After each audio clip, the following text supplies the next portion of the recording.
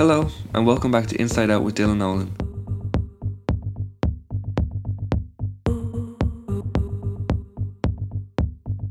I'm really excited for this interview with Roisin Farragher, who is a researcher in NUI Galway and has almost completed her PhD. Her research focuses on care experienced young people and identities. I think it's so important that she's doing this research because she's someone who's a care experienced person and so is able to use this part of her life as a positive rather than hiding it and suppressing it because of the stigma that's attached to someone growing up in the cared estate. I also get to work with Roisin on the Epic Youth Council, a council made up of young people with care experience where we try to bring about change in the care system. I wanted to interview Roisin because she's a real role model to me, someone who was able to really break through and use her work and knowledge to answer questions and help understand some aspects of being care experienced. During this interview we talk about a good few things about children in the cared estate.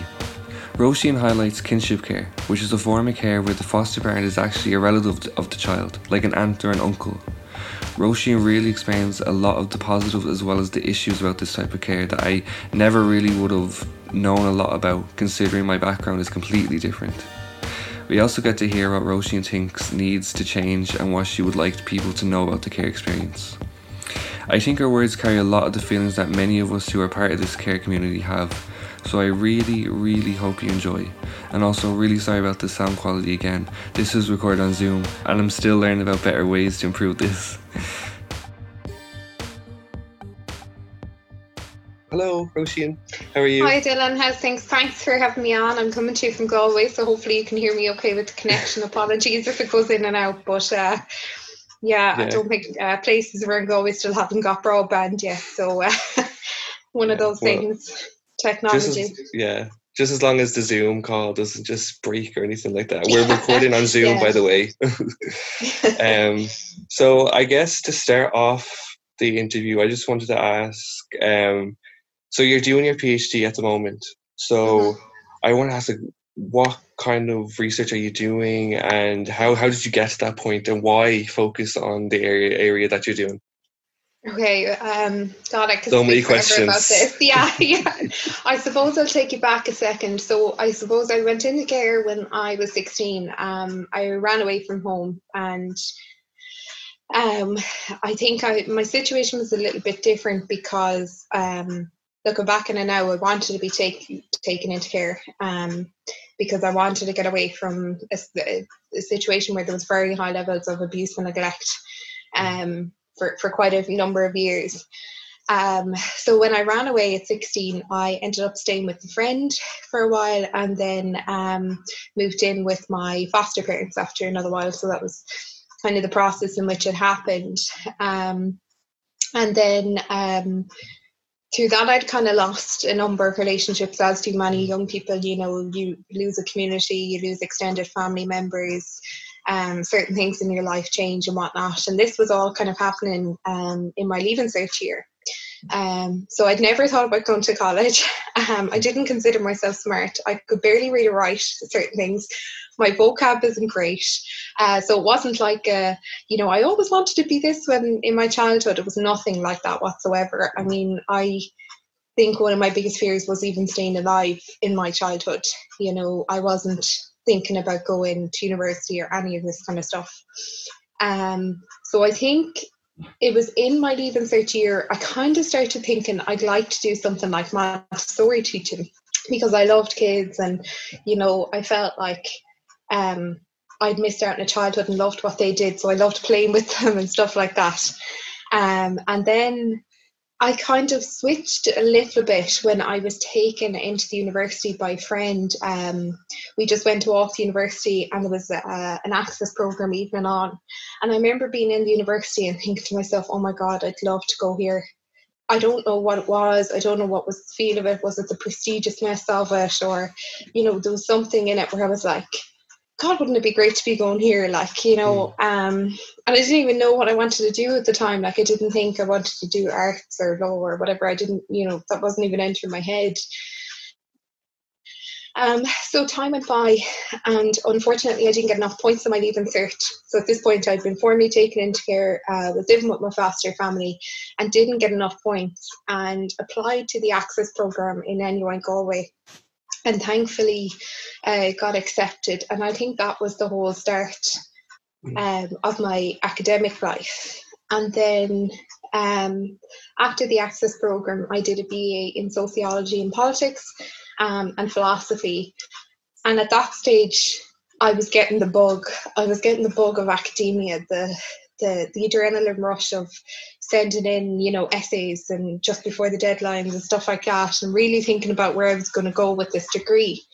And I don't know, I think I wanted to do a master's, and I think the master's in social work was in my head at the time, and even the family support one, but I think you had to be working or something. There was something that kind of, I didn't fit the criteria, I didn't have enough hours or something, and I was volunteering a lot at the time as well. And then I saw this kind of community development master's, and I really thought, oh, this is about prevention rather than intervention. And I really liked that kind of ethos, so I said, you know what, I'll apply for this. So I ended up doing that with a number of other girls who were just great support, and we're still in contact. So we did 2 years of that. And then next thing, I was like, I need to do a PhD. I want to do research. I want to change something. And I think it was around that time, a couple of years ago, when I started my PhD, I think the care part of me and the identity started to emerge, because for a long time I didn't want to acknowledge it, and felt sheer shame and stigma and fear around even disclosing the fact that I was in care. And because I felt like I hadn't been in care for a long time, I felt like it wasn't appropriate for me to say I was in care, because my impression was that, you know, you grew up at a young age, you were taken into care. And because I was only taken in at 16, I suppose I didn't really, maybe I didn't want to acknowledge it as well, who knows. But I suppose, yeah, that was kind of the process. So anyway, then when I started thinking about topics, I was like, do you know what, I really need to start using my experience. And, you know, I'd volunteered a lot and seen how vulnerable people can be. And these were people then that I was thinking that were in care of the state, that, you know, were lacking in supports and stuff like that. So I suppose then I kind of shifted and said, I really want to do something about this topic. So it wasn't necessarily my experience per se that kind of drove me. I think it was the motivation that was around my experience and the kind of things that happened to me. Well, I suppose that is my experience in a way.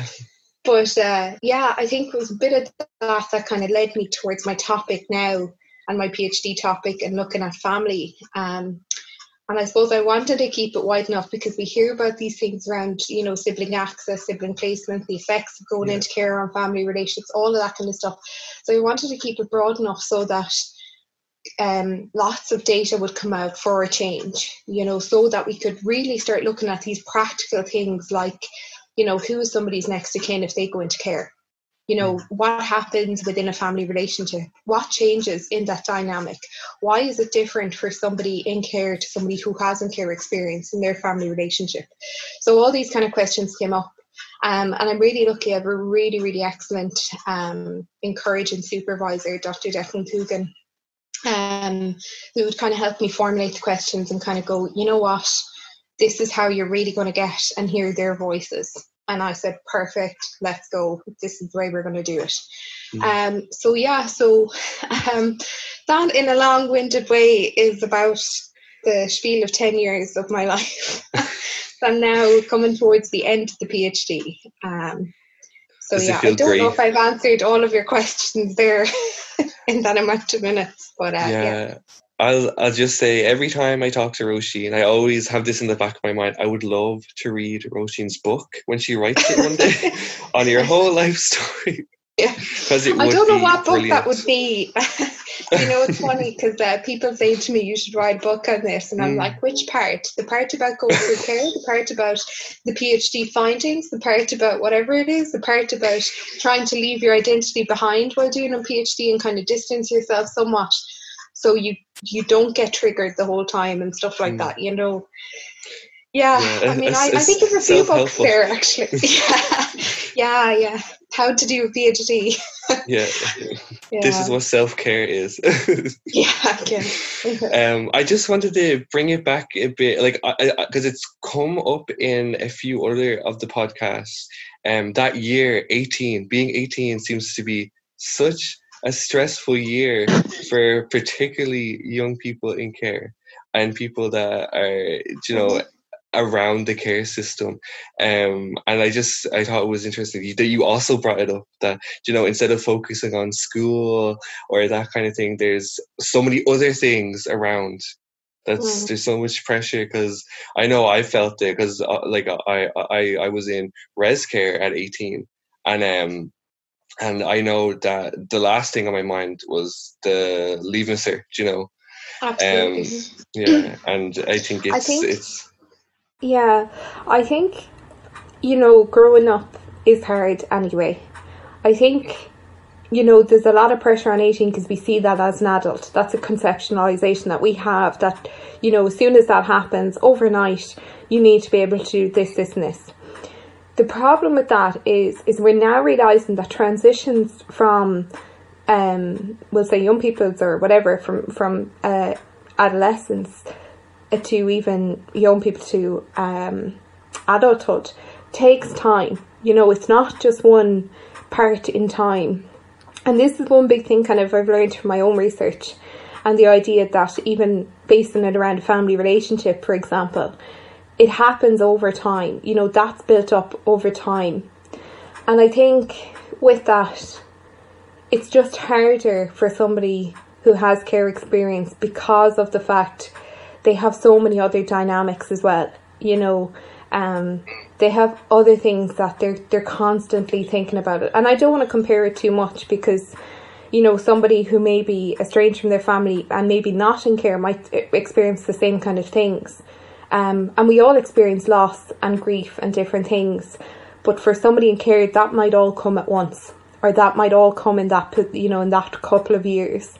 So I think that's why it's a little bit more important.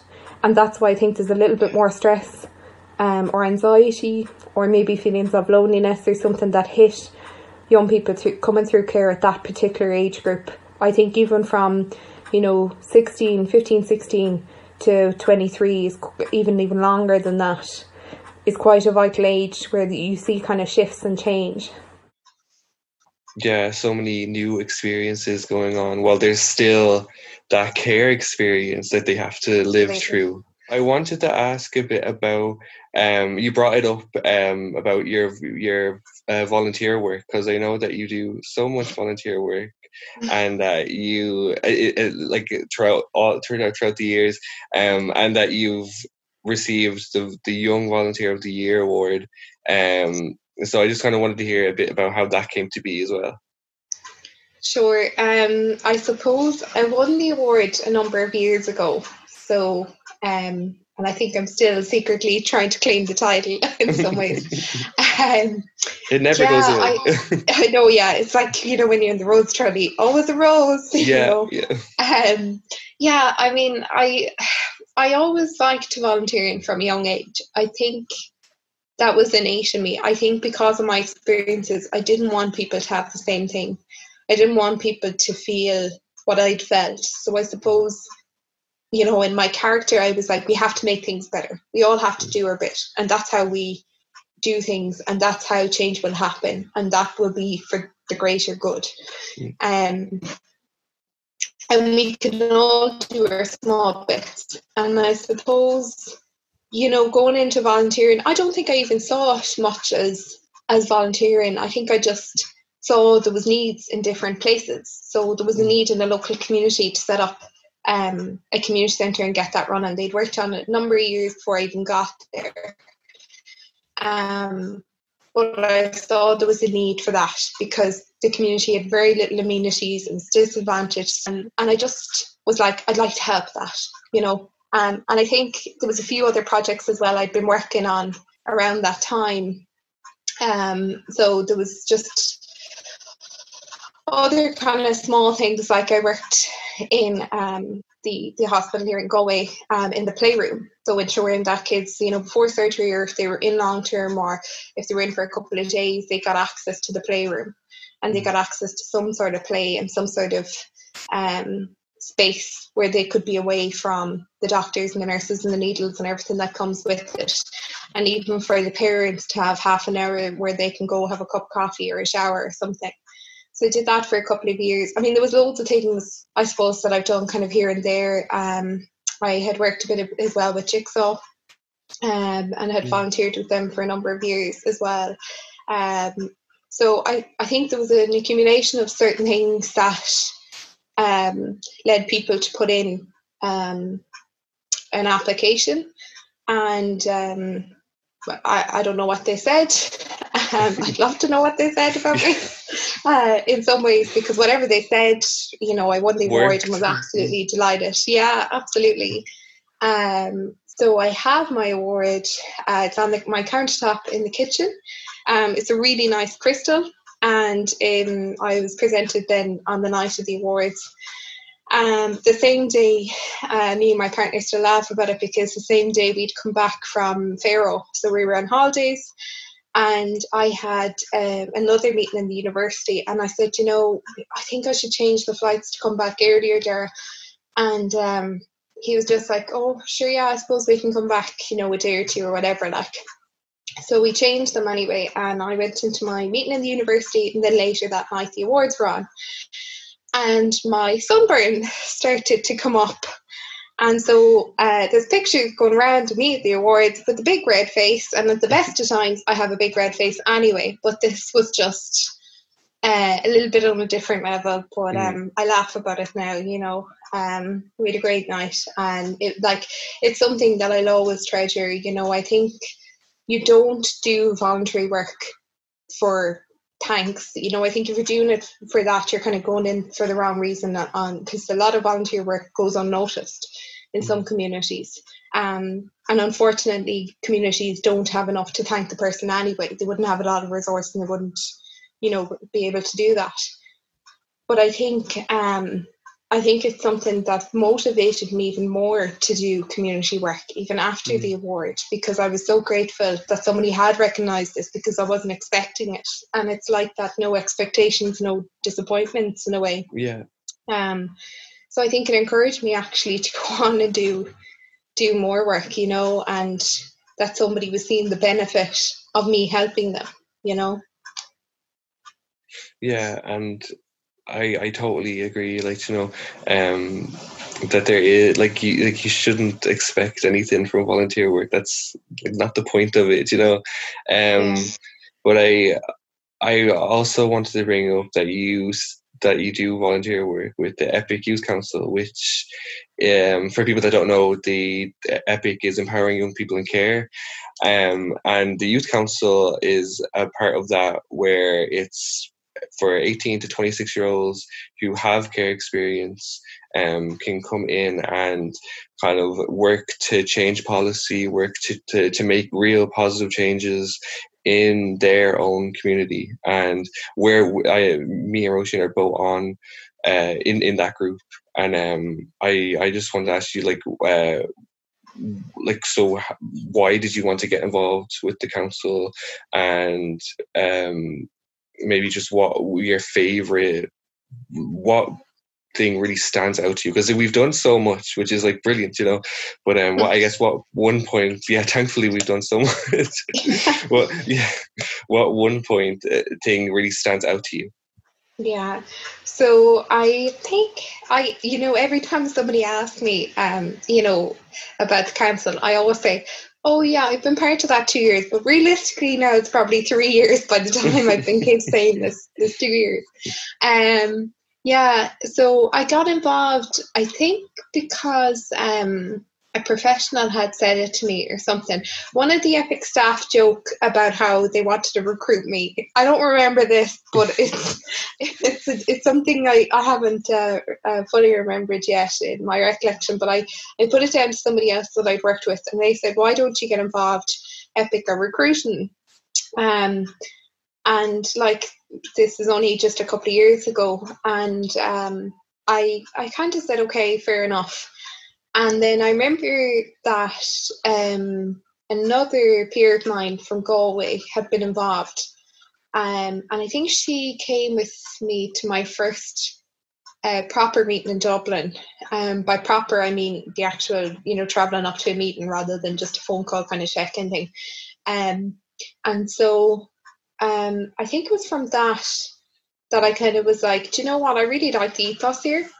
And I'm a speaker. And I think I've become a speaker because of my work with Epic and a few other things that I do. I think that space allowed me to have a voice heard. And what I really like about the ethos of Epic is your voice is actively heard, and the fact you're impacting on decisions. So it's not just about, having your voice within decisions matters or whatever.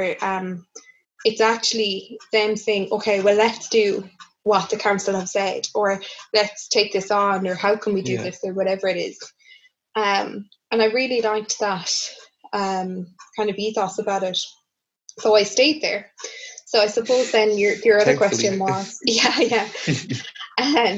so your other question then was around one of my kind of favorite parts or what I've been involved in.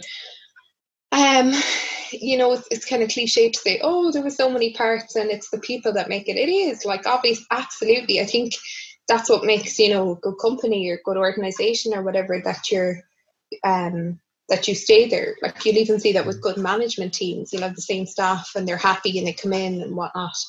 But I suppose one particular thing, and this is me being maybe a little bit biased, that the World Children's Day, if I can say that without tongue twister, we did an address to the Dáil.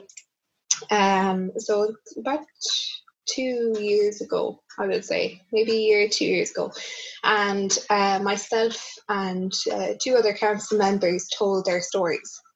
And I just remember thinking, oh my God, wow. Obviously we never kind of ask each other about different stories or why we're in care or this kind of thing. It comes up now and again, and it's nice because it's not kind of told to us that we have to tell our stories and that.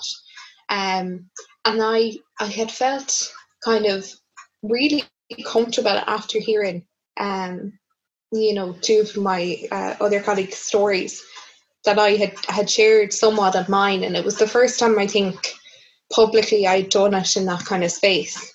Now, obviously, I didn't go into everything and just give kind of a brief overview, but I think it was one of the first times that I remember going, oh my God, how powerful is this? That somebody who'd ran away from home, who never thought they would get an opportunity to have change or do whatever, who was just fearful about surviving, could sit in somewhere, and I love my politics, as anybody would know, would sit in this place and say, this needs to happen. We really need to start looking at children in state care. We really need to start putting up our socks and doing something better for people who are under with the corporate parent or whatever you want to call it, because we don't necessarily have a great history in doing so. And I think it was just the symbolism of where I did that, the journey that I was on in opening up, and the people that I had surrounding me in doing that in such a safe space, and having the support of the council and the staff within Epic.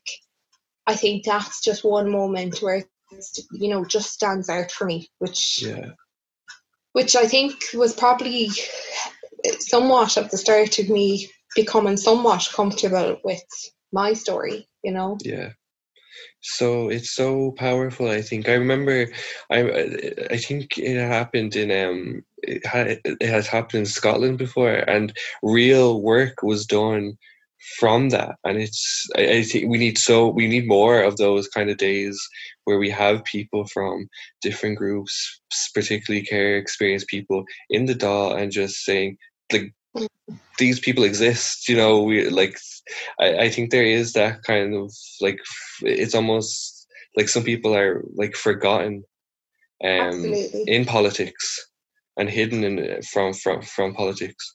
And Absolutely. we need more of that, I think, totally. Yeah, and I think there is a perception around children in care. I mean, I've often had people say, you know, I'm sorry to hear you're in care, or you've had that experience, or whatnot.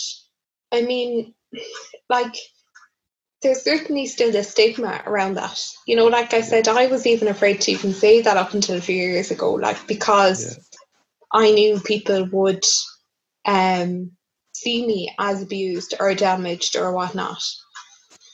And I think, you know, from talking to others who have care experience as well, that's not so different for them either. So I think a lot of work needs to be done on how we see, you know, such things in the community that happen all the time. You know what I mean? Abuse, neglect, loss, grief, you know, mental health issues, anxiety, homelessness, like the list goes on, like, you know, but you know, we just need to get better at addressing that, you know, and especially because these are children of the state, you know, and in some ways it can be argued, parents. And in some ways it can be argued saying, you know, well, we're saying that so and so or whoever can't care for you, so we're going to care for you. So in some ways that has to be better and well equipped and well resourced, and you know, and maybe we need to get talking more about the practicalities of what, you know, children or care experienced people need, you know. And we know, well, I know anyway, that being and going through care is part of my identity now. Like, this will affect me throughout my life. It's not going to stop at 18 because I went to education. It didn't stop.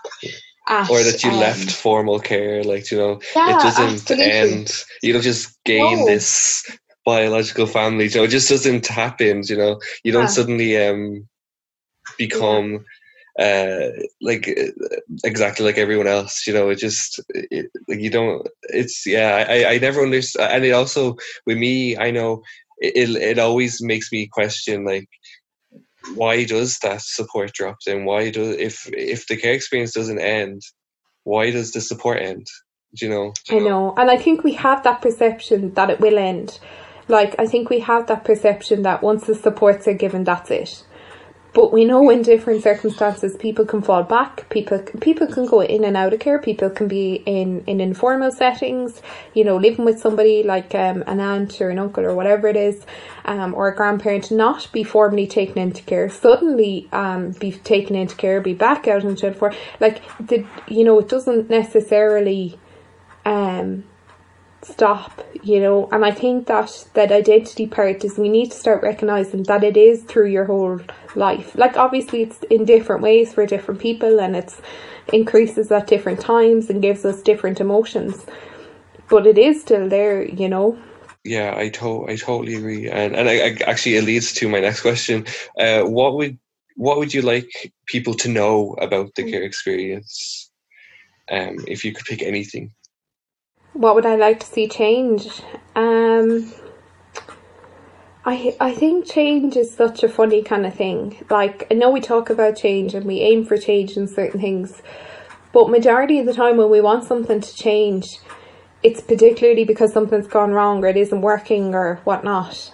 And I think we need to kind of pull ourselves back a little bit from that idea and kind of think to ourselves first, before the decisions are even made, as to how they will affect somebody and how they will affect somebody long term. And these, you know, decisions that we make, you know, what will the impact of today's decision be on tomorrow?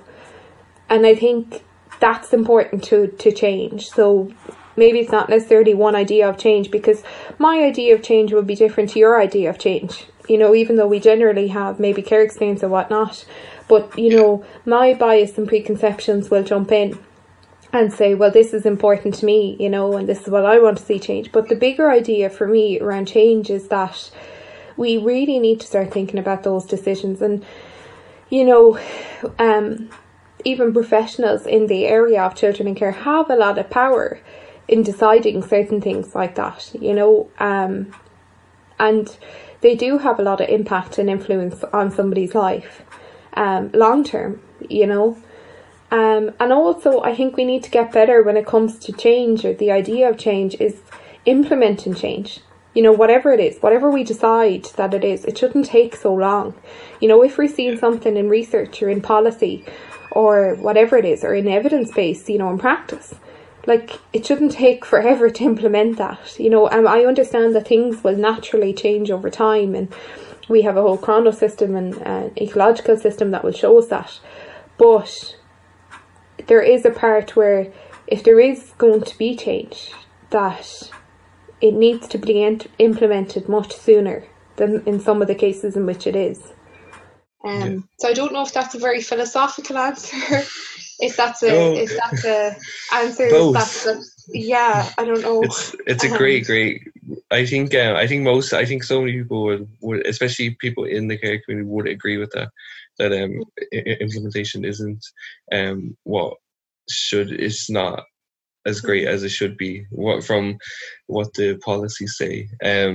I do believe as well, like, what you permit, you promote. Like, if you're not making a decision about something, it is an indirect way of making a decision, you know. So when you're talking about change, it in itself on how you approach change and the process and how you're going to get change is important. It's not just the end action itself, and it's that reaction to reaction. It's like the process of somebody going into care, you know. It might be the process of going into care itself and how that happens, but also how it's going to impact after. Yeah, you know. And that support needs to be around that, you know. We're seeing more and more where, like, there's these pathways to homelessness now, and one of the pathways is from the care system, and that needs to be recognized more and more, because you shouldn't be more disadvantaged if you're being taken into state care to be for your well-being or to be protected. That you shouldn't end up worse, you know. Absolutely. And I think we always kind of see those statements like, if would you put your own child through something like that, you know, like policy makers who are making these standards for aftercare, standards for residential care. Like, is this something that you would be okay with your own child going through? I always kind of think there should be those type of questions being asked, and it shouldn't be based around the economy or money or anything like that. Like, it should be based around, is this okay for everyone's children?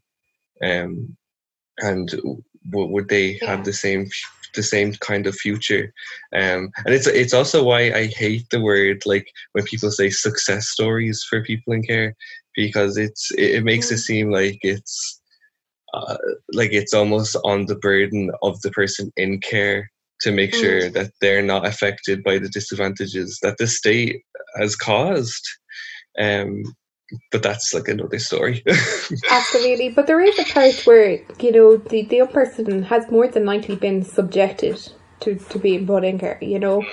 And there is a part where majority of the time it's through absolutely no fault of their own, you know. And it's just a thing that we need to get better at, that we need to understand that this will affect a whole identity, in some ways good and in some ways bad, you know. And in some ways kind of it'll fluctuate. But yeah, the idea that, you know, it's a success because of being through care. I mean, you have to understand, these people have already, you know, when I talk about these people, I mean, these young people and children who go through the care system have already survived. Like, they have a significant level of resilience to survive already what they've gone through. And I think that in itself isn't even talked about enough. You know, that isn't highlighted enough, how the fact that they've just done that and are still alive and are still wanting to help others. And I think going through something like that, for the majority, it actually does make you want to help others, because you don't want the same thing happen to somebody else, because it's that bad that you get so motivated to just go, what we've been through, and I don't mean all of us here when I say this, but for some of us, it has been absolutely horrific. It has been harrowing, it has been horrible, it has been lonely, it has been anxiety full, And that's why you just don't want anybody else seeing that. And it's very hard to explain that to somebody who hasn't been in care, or hasn't any experience of this, or hasn't, you know, ever come across abuse or neglect. Like, it's great that they haven't, but it's very hard to explain that, and that emotion that you deal with daily, constantly, how you're triggered constantly, or how something reminds you of something. I mean, the other day I was asked to give pictures of my childhood for something that I'm involved with. And I was just like, I don't have any. Maybe there's some out there through my school, or, you know, through something else or whatever, but I don't have them, do you know? And there again, I was like, oh my God, does everybody else have pictures? Because I don't, do you know? And it's not something I'd want to be reminiscing on anyway, my childhood, but it was another kind of thing, a simple thing, you know, very, very simple thing of just having pictures of what you look like or what you were like, you know? Yeah, something that, like, so many people just take for granted that would be there. And it's... Absolutely. And it's just not, it shouldn't be taken for granted, particularly when you are talking to people that are in the care system or have been in the care system. It comes down to, like, watching, like, just that type of knowing kind of where you stand, and then knowing where someone else stands, and kind of being able to show, even imagine walking in someone's shoes, you know. But I have to admit, like, I had very positive experience with my foster family. I actually appreciate them more now that I start to think about my own family, and, you know, what'll happen down the line. I wish I was taken into care sooner, because it would have possibly spared me, you know, months and years of neglect that I was subject to. But I cannot thank my foster parents enough for the experience they gave me and the things they taught me, like having a family relationship, like having dinner together, you know, like having my own bedroom, and, you know, certain things that I got that I'm just so thankful for, you know. Yeah. I suppose, like, that leads to the last question, and you've already kind of, we've touched on it a bit throughout the whole interview. What would you like people to know about the care experience and anything like that? God, you're really hitting me with the tough ones. Jesus, have you enough time for this? What would I like people to know? I suppose I'd like them to know that, again, care just doesn't end at a certain stage, you know. It does affect your life. The experiences you've gone through, unfortunately, will have an impact on your life, realistically, in some sort of way, whether you want to acknowledge it, or it's subconscious, or it's in your preconceptions or your bias about things. It will be there. It will impact you in some sort of way. But I suppose I'd like people to just know we're people. Do you know, we're aunts, we're uncles, we're young people, we're whatever, you know, we're parents, whatever. We are no different. And people experience the things that we experience all the time. You know, like I said, they experience the loss, they experience grief, they experience domestic violence, they experience whatever it is, you know. And we just need to get better at talking about the practicalities. It doesn't always have to be so professional. It doesn't always have to be whatever. It can be very much like, will you have a safe roof over your head when X happens? Will you be able to go to this thing if you see X person there? You know, what will you do if you meet X person? How will you protect yourself? You know, I think a lot of those practical conversations sometimes don't happen, and you might have to seek out the support, you know, from other professionals to help with that kind of trauma, in a sense, that you've been through, you know. And I'd like people to know that I wouldn't mind having that conversation with somebody else, you know. I don't know. I suppose we just need to get better at talking about it. And I would like to see, you know, certain things move and happen and be there for the people that come behind us, you know, through their journeys and going through the care system. Yeah. No, I think that's a great way to leave now. It's knowing that like that conversations need to happen, and conversations, that dialogue should start and should keep going. And Yeah, can I just jump on one point, specifically around my PhD findings? And this is something that I think we kind of build young people in care up, particularly for independence.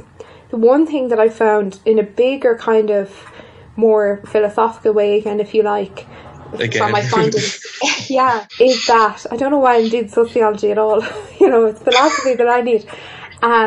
Is just the fact that it is not just about independence, it is about interdependence for these young people. We are seeing how important it is in terms of relationships, how important it is when you go into a young person and you're not in great form as a social worker or professional or whatever it is, and that young person leaves with that image in their head, or how their visit with Access goes, or how they're not told about what's happening, or how they're moved. And I have these kind of snippets in my research that I just go, could we just get better at having these kind of relationships and talking and showing that it's about interdependence as well as that independence, that it's not just all about preparing people that they're ready at so and so age, because some people are not, and we know this because of different reasons and because they have different needs, but I just wish that we would start seeing the importance of those relationships. And I mean it for the birth families, for the foster families, for the young people themselves, for the siblings that they might have, whatever it is. We need to start looking at how important they are and what influence they have, whether they're good, bad, indifferent, whatever, whether they're wanted or unwanted or whatever it is, but just the impact of them, and the fact that we're still preparing people for independence when it should be interdependence and independence in different ways. I totally agree. Can I just say, actually, I think I speak for nearly every care experience person that, like, I'd say I'm just so glad that you're on our side and that you, like, we have you in our corner, like, making those points and making those conversations, because it's so important and it needs to be said. And it's just great that, like, we have someone like you, like, and I hate the word success story, but, like, you're so successful and you've done, like, it's just, I think, like, I speak for so many people, and when I say that, like, it's great that you're in our corner, and that this is the kind of where you wanted to go with, like, your volunteer work and stuff like that. Thank you. But you know what, Ellen, it comes back to the environment that I'm in now. I'm in a safe, stable enough environment. I wouldn't have these opportunities. I wouldn't be able to give time. I wouldn't even be thinking about doing a podcast to you or with you if I didn't have that, and I didn't have that years ago. So I will take every opportunity that I can now, although I'm triggered, although whatever will happen to me, although I may need counselling, whatever it is, but I think it's because of that environment that now that I'm in, that I feel safe and cared for, that I'm now thriving, and I think that's where we need to get for others who are in that situation where they feel, because like I said, I was never like this. I was quite shy, quite whatever as a child, but it does help having that environment, and it does help not having to worry about what you're going to come home to or what's happening, you know what I mean? So I suppose obviously there's emotional kind of hills and valleys, and there's days you feel unstoppable, and then there's days you cannot escape, the thoughts and memories about what I went through and all that kind of stuff, and the dark feelings. But I feel so lucky, that I've gotten out of that situation. And then on other days I feel immensely unlucky that I'm not like my friends and that I've had to go through this to even get where I am now. So it's a bit of both, It's a bit of both. It's one of those things, one day at a time, Yeah, and I think that's And I wish I could bottle it up and sell it, whatever the hell it is, and do whatever from it. I wish I knew what it was that makes us and others, and even yourself and others that are on the council that I've met, and just incredible young people, and maybe we bounce off each other, who knows, but just I wish I knew what it was. I wish I could say for whatever reasons how we've done so well, considering what we've been through. Yeah, I think you're onto something there with the bouncing off. Like, there is that community feel to the council, and I think where we'll leave it off is saying that, like, if anyone is listening that are care experience and they're aged 18 to 26, that the council is there. But even if you are care experience and you don't really feel like going to the council or whatever, there's always ways to write to Epic and make your voice heard. There's always something there if you need help. Epic's such a great place for getting help as well as making change. So I think that's where we'll leave it. Thanks, Roisin. I was going to say thanks for coming in, and it's like we're on a Zoom call. We can pretend. I've done it. Close the door on the way out, please. I'll just say that I didn't get any tea or biscuits, but like, if you come to Galway, I'll remember that. It's on the train. I hope you enjoyed this interview with Roisin. I think there's so much to take from what she's highlighted in this episode, and it's always great that there's someone like her on our side that is doing so much for the community and is just such a fascinating person. And thank you so much for listening. I really enjoy doing these interviews, and if you have any feedback and thoughts about what was brought up today and for future episodes, the Instagram, Twitter and Facebook is Inside Out with Dylan Nolan, and if you can give us a share, that would be so helpful. Thanks again, and see you next time. Bye. Inside Out with Dylan Nolan is presented by me, Dylan Nolan, and produced and edited by Jerry Horan of Contact Studio.